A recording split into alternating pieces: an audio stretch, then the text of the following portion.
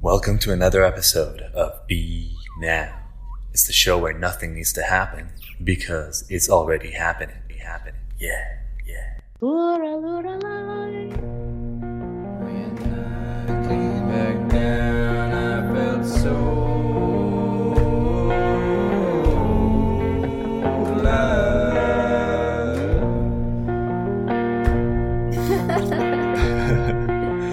3, 2, 1. Welcome, Coco. Thank you. So we're friends through Chengdu Comedy, right? Yeah. And also, we're neighbors. Yes. And so why don't we start with, just kind of your self-intro. What are you doing these days? Apart from doing comic on the stage, I paint. I'm a painter. I'm an illustrator. Most of the time, I just work back home, doing paintings on paper or on computer. So most of my time, I just spend it with myself. I guess that's why it's also why I go to comedy. That's the time I meet with people, do some social connection. So you're a reader. We're talking about this a little earlier. Yeah. So I'm curious, what's a book that has really had an impact? Oh my God! Yes, this book I have to tell you. Yeah. It's of a Swedish author. It's called The Bear Town. Have you heard about it? Bear Town, Swedish, no? Yeah, it's a novel. It tells the story of this bear town, supposed to be a little town in Sweden, of course. That people there cares only about hockeys, and they play that game. Before when I started reading this book, I was like, hockeys, I know nothing, and I don't care, right? I don't care that spot. Then I started reading and reading. Oh my God, such a great story because it reviews. Build up every character, their personality so naturally, and you understand everybody, and you also understand why they do that. They are not bad people, but they do bad things for some reason. Just it's like a really well built net and put everything together, and you can see also the goodness of a mind of somebody of their choice. I'm really impressed. The book now has two volumes, and the third one is coming out too. And there's also a TV show of that. Oh wow! Okay, yeah. What was the name again? Bear Town. Bear Town. Yeah, the place. I like bear. Bear with me. Yes, I'm big on bears. I can remember that. It's so good, and it's just that the story is good. The characters are good. Also the writing is good. So for yourself, coming back to you, what's given you the most satisfaction recently? Because recently you had the gallery. The gallery. Yeah. Yes, of course, that. Yeah. Was that a satisfying moment? To see your work up there? Yeah, you were there, right? On the opening night. It's such a different feeling when you see. Of course, I look at my paintings all the time on the computer, and this time they are all coming out from the computer and they're standing on the wall right in front of me. Everybody is waiting for me to take a look at them. And at the same time, on the opening night, all my friends, so many of my friends from different group, they try to come. So it's my works and my friends under the same roof. Yeah, everybody was trying to talking to me. It's a great feeling. Yeah. And the name was The Shape of Mood. I love that title. Thanks. Right? Yeah. That's the first thing came to my mind when I was thinking about I need to give it a title. It just came to me. Yeah. And I was reading the little description just outside the studio, and talk to us about that. The basic unit of emotion is a mood, and then just went on about this profound thing. Say more about that. Why a shape of mood? It came from when I was painting. I really asked myself how I felt and what shape it leads me to put my strokes on the pad, on the painting pad. It's just it's really hard to explain it. You just feel like doing it, like a twist or a round shape or some sharp edge. You just do it. make it. And of course, you pay attention to the harmony, like colors, and if there's too crowded or you need something here to weight the balance. But it feels like, yeah, the mood is telling me to make those shapes. The mood is telling you. Yeah. Mm. Mm-hmm. And where do you feel that? Like is it kind of like, would you say it's like your intuition? You're listening to your intuition in a way? I think so. Maybe I can say I do it in more than one way. I can be inspired in more than one way. The first thing is I just start to draw something without thinking too much. You start the painting.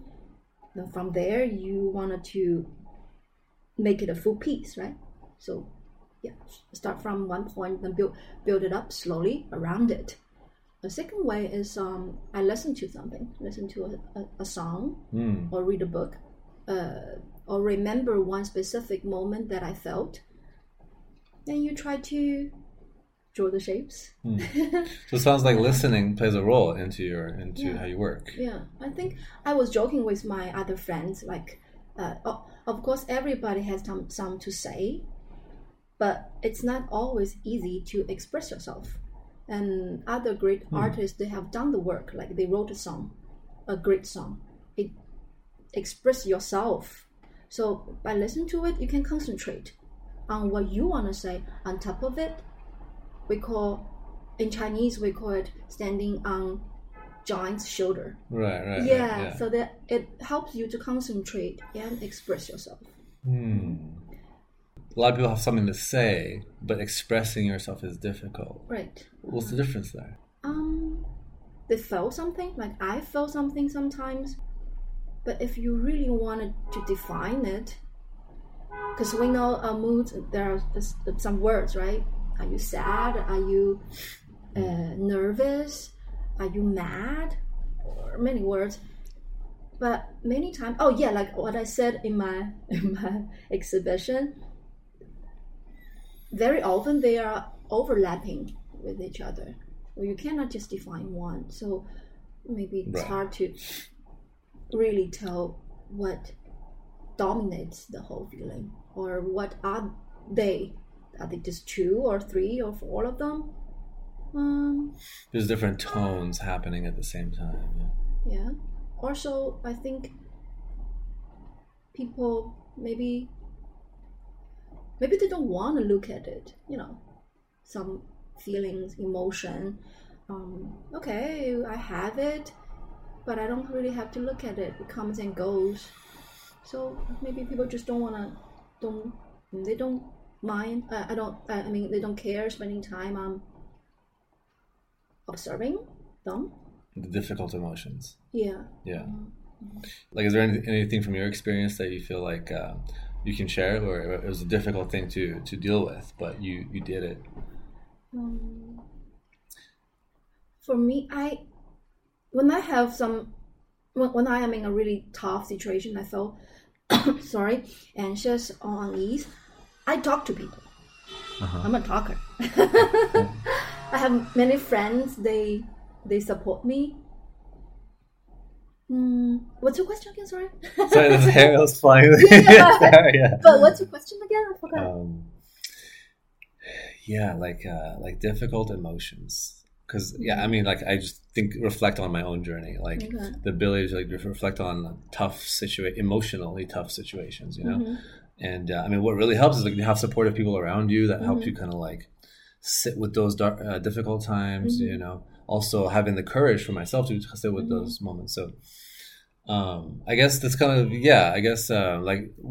kind of the topic of growing up, right? We're trying to talk about growing up. Is there any what would you say was a hard part of growing up for you? Oh yeah, that's right after my graduation, because I wasn't a great student. I hardly made to university, so and I didn't know what I want to do. My mom was an accountant, so she gave me advice, and she put me into study accounting, and I had no interest at all. But okay, accounting, right? Yeah, and I'm so bad at just cannot understand those concepts. Anyways, I finished the university, The only thing I did in the university was learning English. Yeah. And I made my degree of accounting. Wow, cool. Yeah. Then I was working in this company, an advertisement company, but I wasn't doing anything related to graphic or anything. Just a normal office job. So I felt very useless.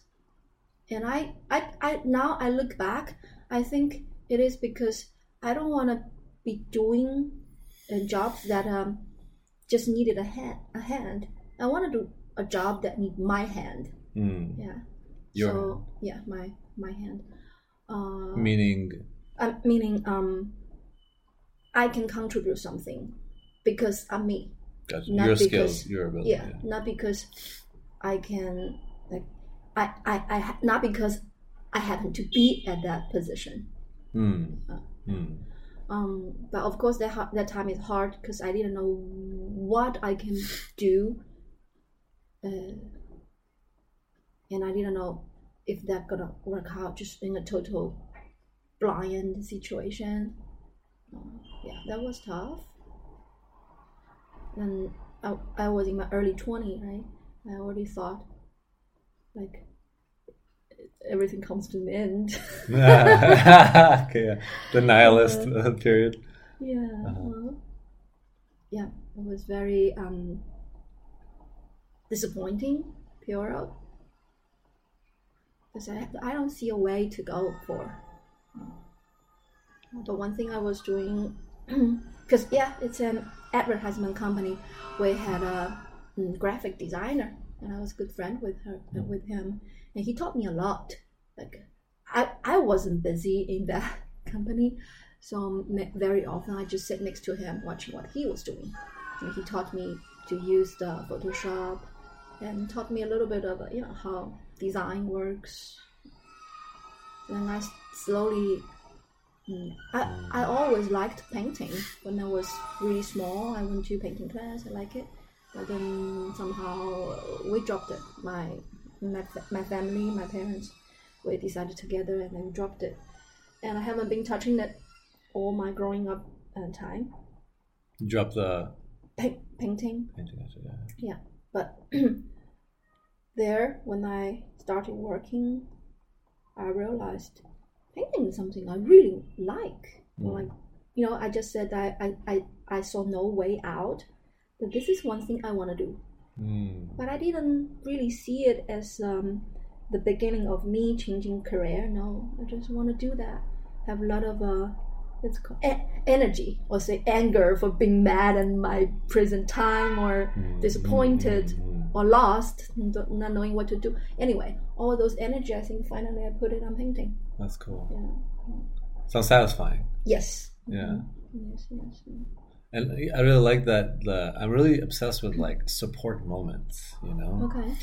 Because I don't know, right. I mean, what would the journey be without people along the way who support you, right? And so it sounds like in that job that you wasn't really passionate about, there was the friend there who kind of like showed you the ways and kind of keyed you into it. Yeah. He even let me sometimes contribute a little bit in his design. Like once he let me design the slogan for this advertisement. What's that slogan? Something of low calorie, no sugar. Then I did a little bit, put into his own design, and that is very satisfying. I think also, he could see that I could do it. That's important too. Another friend talking about supporting. When I got to know her, she was already very established as a comic painter. And long story, getting to know her. But anyways, we became friends, and she was very honest with me. I showed her my work, of course, but I wasn't really a painter yet. Just my own work. I showed it to her, and she liked them, and she said something like, "You did good. Keep doing," and also some advices. And on top of that, she said something like, "If I don't see potential or talent, on someone's work, I will just give the notebook back and say, well done. Yeah, so she made me believe, maybe I can do something. Give you confidence in a way. Yes. Yeah. How important is confidence? Super important, right? Yeah. Even for her, I remember, and like I said, she was very well established. She was invited to Denmark for like art camping stuff for 1 month. Then after that, each one of them had to contribute one piece of work, and she made it. I love that piece, and that piece was first sold on the opening day of their exhibition, and she wrote that she felt so great about herself. Then I think confidence builds up step by step. Let's say small things like that. Right. Yeah, it's like really. I've been listening. I watch a lot of MMA. It's a mixed martial arts. Okay. And it's a fighting sport, right? Okay. Combat sport. You do that? I've done like kung fu and boxing and stuff. Okay. Over the years, but I mean, when I say the professionals do it, I'm nowhere near, right? I'm just nowhere near there. But watching them, just the fighter's mindset, and I was listening to a podcast yesterday, and he was talking about confidence. It's like confidence is everything. It's like the metaphor he was giving was GSP for the MMA fans out there. He was saying confidence is like if you don't have confidence, it's like having a bunch of money in the bank, but you can't access it. Okay. Right, but if it's like it cannot activate your ability. Right. Yeah. And so like you said, it's like it builds like step by step, right? And then you kind of like experience is the best teacher, right? It kind of shows you, okay, this is my toolkit, this is what I can do, and you keep informing your intuition through the process, right? I remember once at the comedy set, you said something like when we felt nervous, and we don't think about it, and we don't ignore it, but we just put it aside. Like we know we're nervous, but we don't. What did you say? We don't. The performance. My thing with anxiety was it's like a friend, right? Yeah, like it's your friend, like making friends with your emotions is like it gives me a lot of comfort, because there's like no matter like when you go to perform, there's always some level of anxiety, sometimes higher than others. And so I think one day I was just bicycling to a show, and I was like burned out from work, and I was just tired, and the shows are at night, and I was like, why am I doing this? Like, why? And I was like, it kind of came to a realization. It's like, just to hang out with my friends is a nice feeling, Okay. And that just kind of dropped a lot of the stress, And I kind of went up there, and I did okay that night. And from that night, I was like, this is why I did it, just hang out with my friend. And I think there's a tone of conversation, because when we're performing, you're not listening to, like, you're still in a way listening, right? In a way, it's still a conversation with the audience, right? How did you get, like, say you want to start doing comedy? Oh, I always loved watching stand up, but I never thought I could do. That's one thing. Talking about the Satisfactory, that makes me so satisfied, because I never thought I could do that. I couldn't even give speech in a natural, confident way to people, but now I'm telling jokes. Yeah, it all started on the Chinese side. We have the Chinese comedy club here, and one day I saw they have an advertisement saying they are giving a workshop. Then you need to pay 300 kuai. But after that, if you go on the open mic for once, you can get your money back. So I thought, I should do that. So I did it with them, and then I went to your the Chengdu Comedy Club at the Range. Yes, and during Christmas time, I went there thinking, okay, and take a look, see what is it like, and then I had this wine. I felt great, and to be honest, the comedian that I didn't do a great job, so I thought, okay, I could do that too. Then I did it. Yes. Yeah. How to get started. That's pretty cool. So I was meaning to ask you about this is because you do Chinese comedy and also English comedy, right? And so what's the feeling? How's it different in these two different? It's very different. By the way, I'm not doing Chinese comedy now because it's too hard. It's too hard. For me, for what I can tell now, that Chinese comedy, because it's our own language, it's for the local people. It's you need to pay a lot more attention to the phrase yourself. The which word you choose. Like, pay attention to wording. If it doesn't rhyme, or somehow it won't get the laugh. While and also I think on the English stage, people are more tend to listen to your story. They are a little bit more patient. They know after the story you will make them laugh. But Chinese too hard. Interesting. I went to Chinese for like maybe 3-4 times, and we do this kind of roundup thing after the whole show. Like the experienced actors, performers can give some advice on the new performers, and everything I got was do it more, fold it more. It's like it's nothing.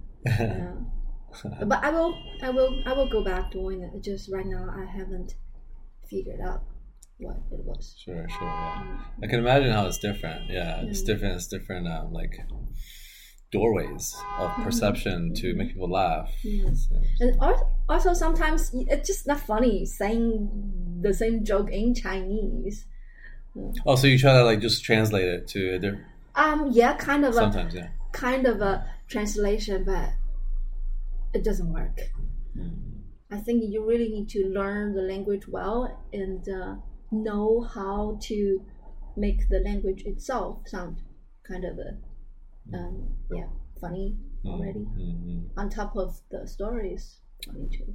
Right. Very hard, huh? Stand up very hard. Yeah. It can be really fun. Like, I'm a slow learner.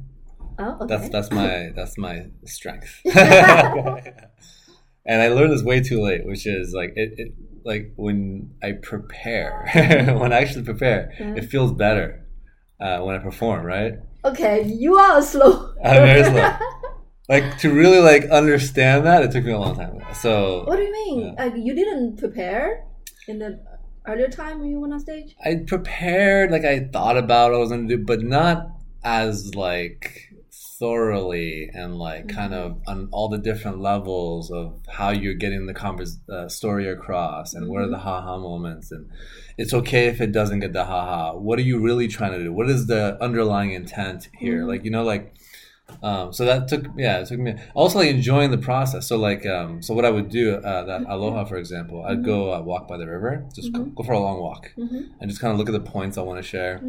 And just that walk and just kind of like letting my mind spread, and it's not about success. It's more like where is this going, and kind of enjoying the process in that way. So, okay, I prepare a lot.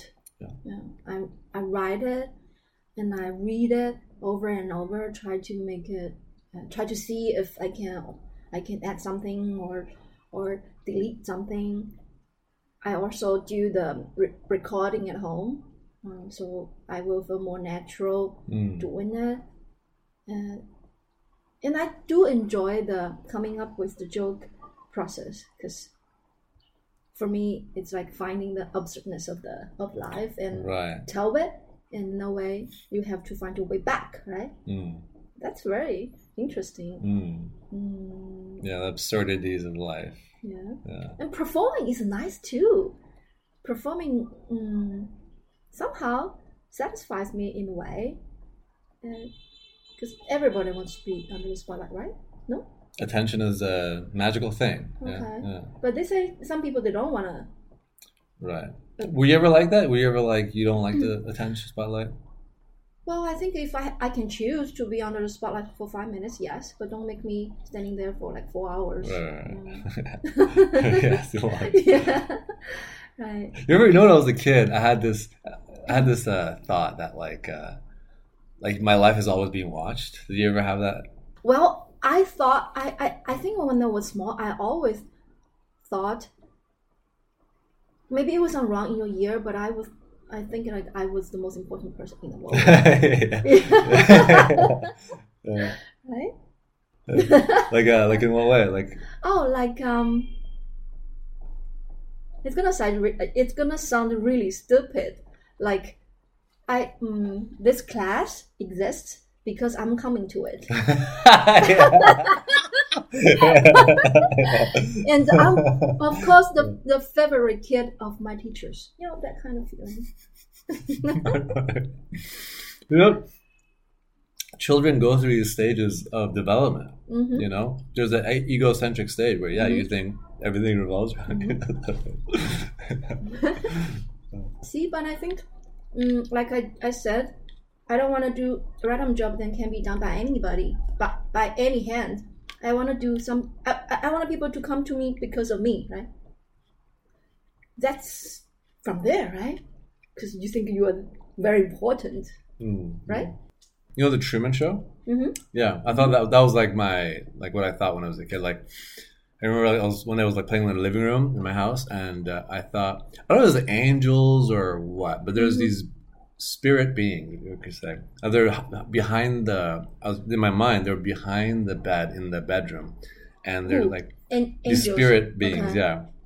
And they're watching over me. And when I'm watching TV, I remember thinking, I'm watching this TV. Am I in a TV too? Someone else watching me? You know? I had this meta thing. Okay. Do you think that's because kids want more attention? Attention is an interesting. They want more. Well, I was a really shy kid. Okay. I was really shy. Like I would hiding my pain, and because in Iran there's this evil eye thing where like people older than you, if you're kind of causing trouble or kind of drawing attention, like they send you this evil eye. Like what are you doing? Like they shower you with shame with this eye, right? Okay. So my older sister, she would do that, and so I just try that like I think the mission of a shy kid is always to avoid attention, right? Like, what can I do to not get attention to it? Yeah. And that makes me remember a very interesting experience, because 2 years back I had some hard time. I was looking for help, right? Looking for something. Then by chance, I got to know this friend. She's into Taoism, and I ended up visiting her in the northeast of China, in a place called Dagu Mountain, and that's one school of the Taoism called Dingyi school. I didn't get to talk to her on that day because she was busy. I got to talk to her friend that was also, do we say practicing there? Practicing? Okay. And we were talking, and of course she introduced me a little bit of Taoism there. And the thing that I remember very clearly was she said, literally, she said to me that you are never alone. I was like, oh, what does that mean? She said there are Hu Fa. Hu Fa means some character that is between human and the God. And like in the middle, they are the channel for those two to communicate. Hu Fa. Then she told me that the Hu Fa, several Hu Fa is, this group, they will eventually become the God if they practice enough. So they're on their way to become the God. But don't believe me, maybe I'm wrong. Anyways, she told me that there are Hu Fa and several Hu Fa behind me, protecting me, want me to be good all the time. I was surprised. I said, why? Why do they choose to protect me? There are so many other people. I don't think I'm especially good, right? And then she said, why not? They like you. Okay. So it feels good. Like then you think, it's a bit dramatic, okay? Then you think, okay, I'm not just one single person. I'm an army. Yeah, right. I'm a group. I got support. Right. Yeah, that makes me feel good. I like that. Yeah. Feel supported. So one more thing I want to talk to you about before we sign out here. I mean, I guess, it kind of also connects with what we were talking about earlier. What's your feeling about home? Home. What does home mean to you? I lived in Yuling here on the street for many years. Moved over when I was 15 in middle school. Then when I graduated from university, I really wanted to leave the street, go out. So I remember every time I step out to the street, I would feel like, let me go, Then I did left. I spent altogether 10 years out of Chengdu, in foreign country, in Beijing, Shanghai, many places. And now, every time I went out to the street, I want to feel staying. Like I really want to stay. Changed. Like so satisfied where I am. I think that's what home means to me. Some place you really want to stay. And what is it about here that makes you want to stay? It's very closely connected to my childhood, and I can see also this place is changing on a daily basis, and I can trace it back somehow. Also, close to my parents. My parents live in this town as well, 20 minutes away by car. What else? The food, I guess. There's a feeling, of belonging. That your family's here, your childhood, I feel like the thing I really come to really believe is, aging is a celebration of youth. Like the older we get, the closer we should get to our childhood. I feel like, I don't know, for me at least, because I feel like I never really got to connect with the free-spirited child part of me until I got into my 30s. Like I'm like 36 now, like maybe like mid 30s, early on, because I was a repressed child, it took me a while to kind of like grow into my skin, so to speak. Okay. So I really believe that too. Childhood.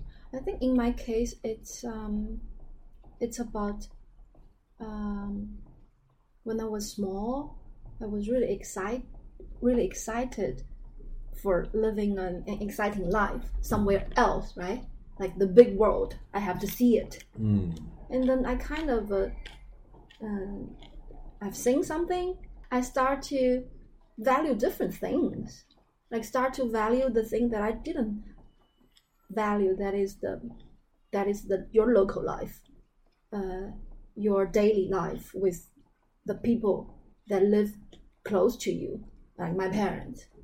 I value them better than before, because when you were young, you just wanted to run away from them. You want to live this the rebellious part, exciting life that maybe as far as you can get away from your maybe childhood life. Right.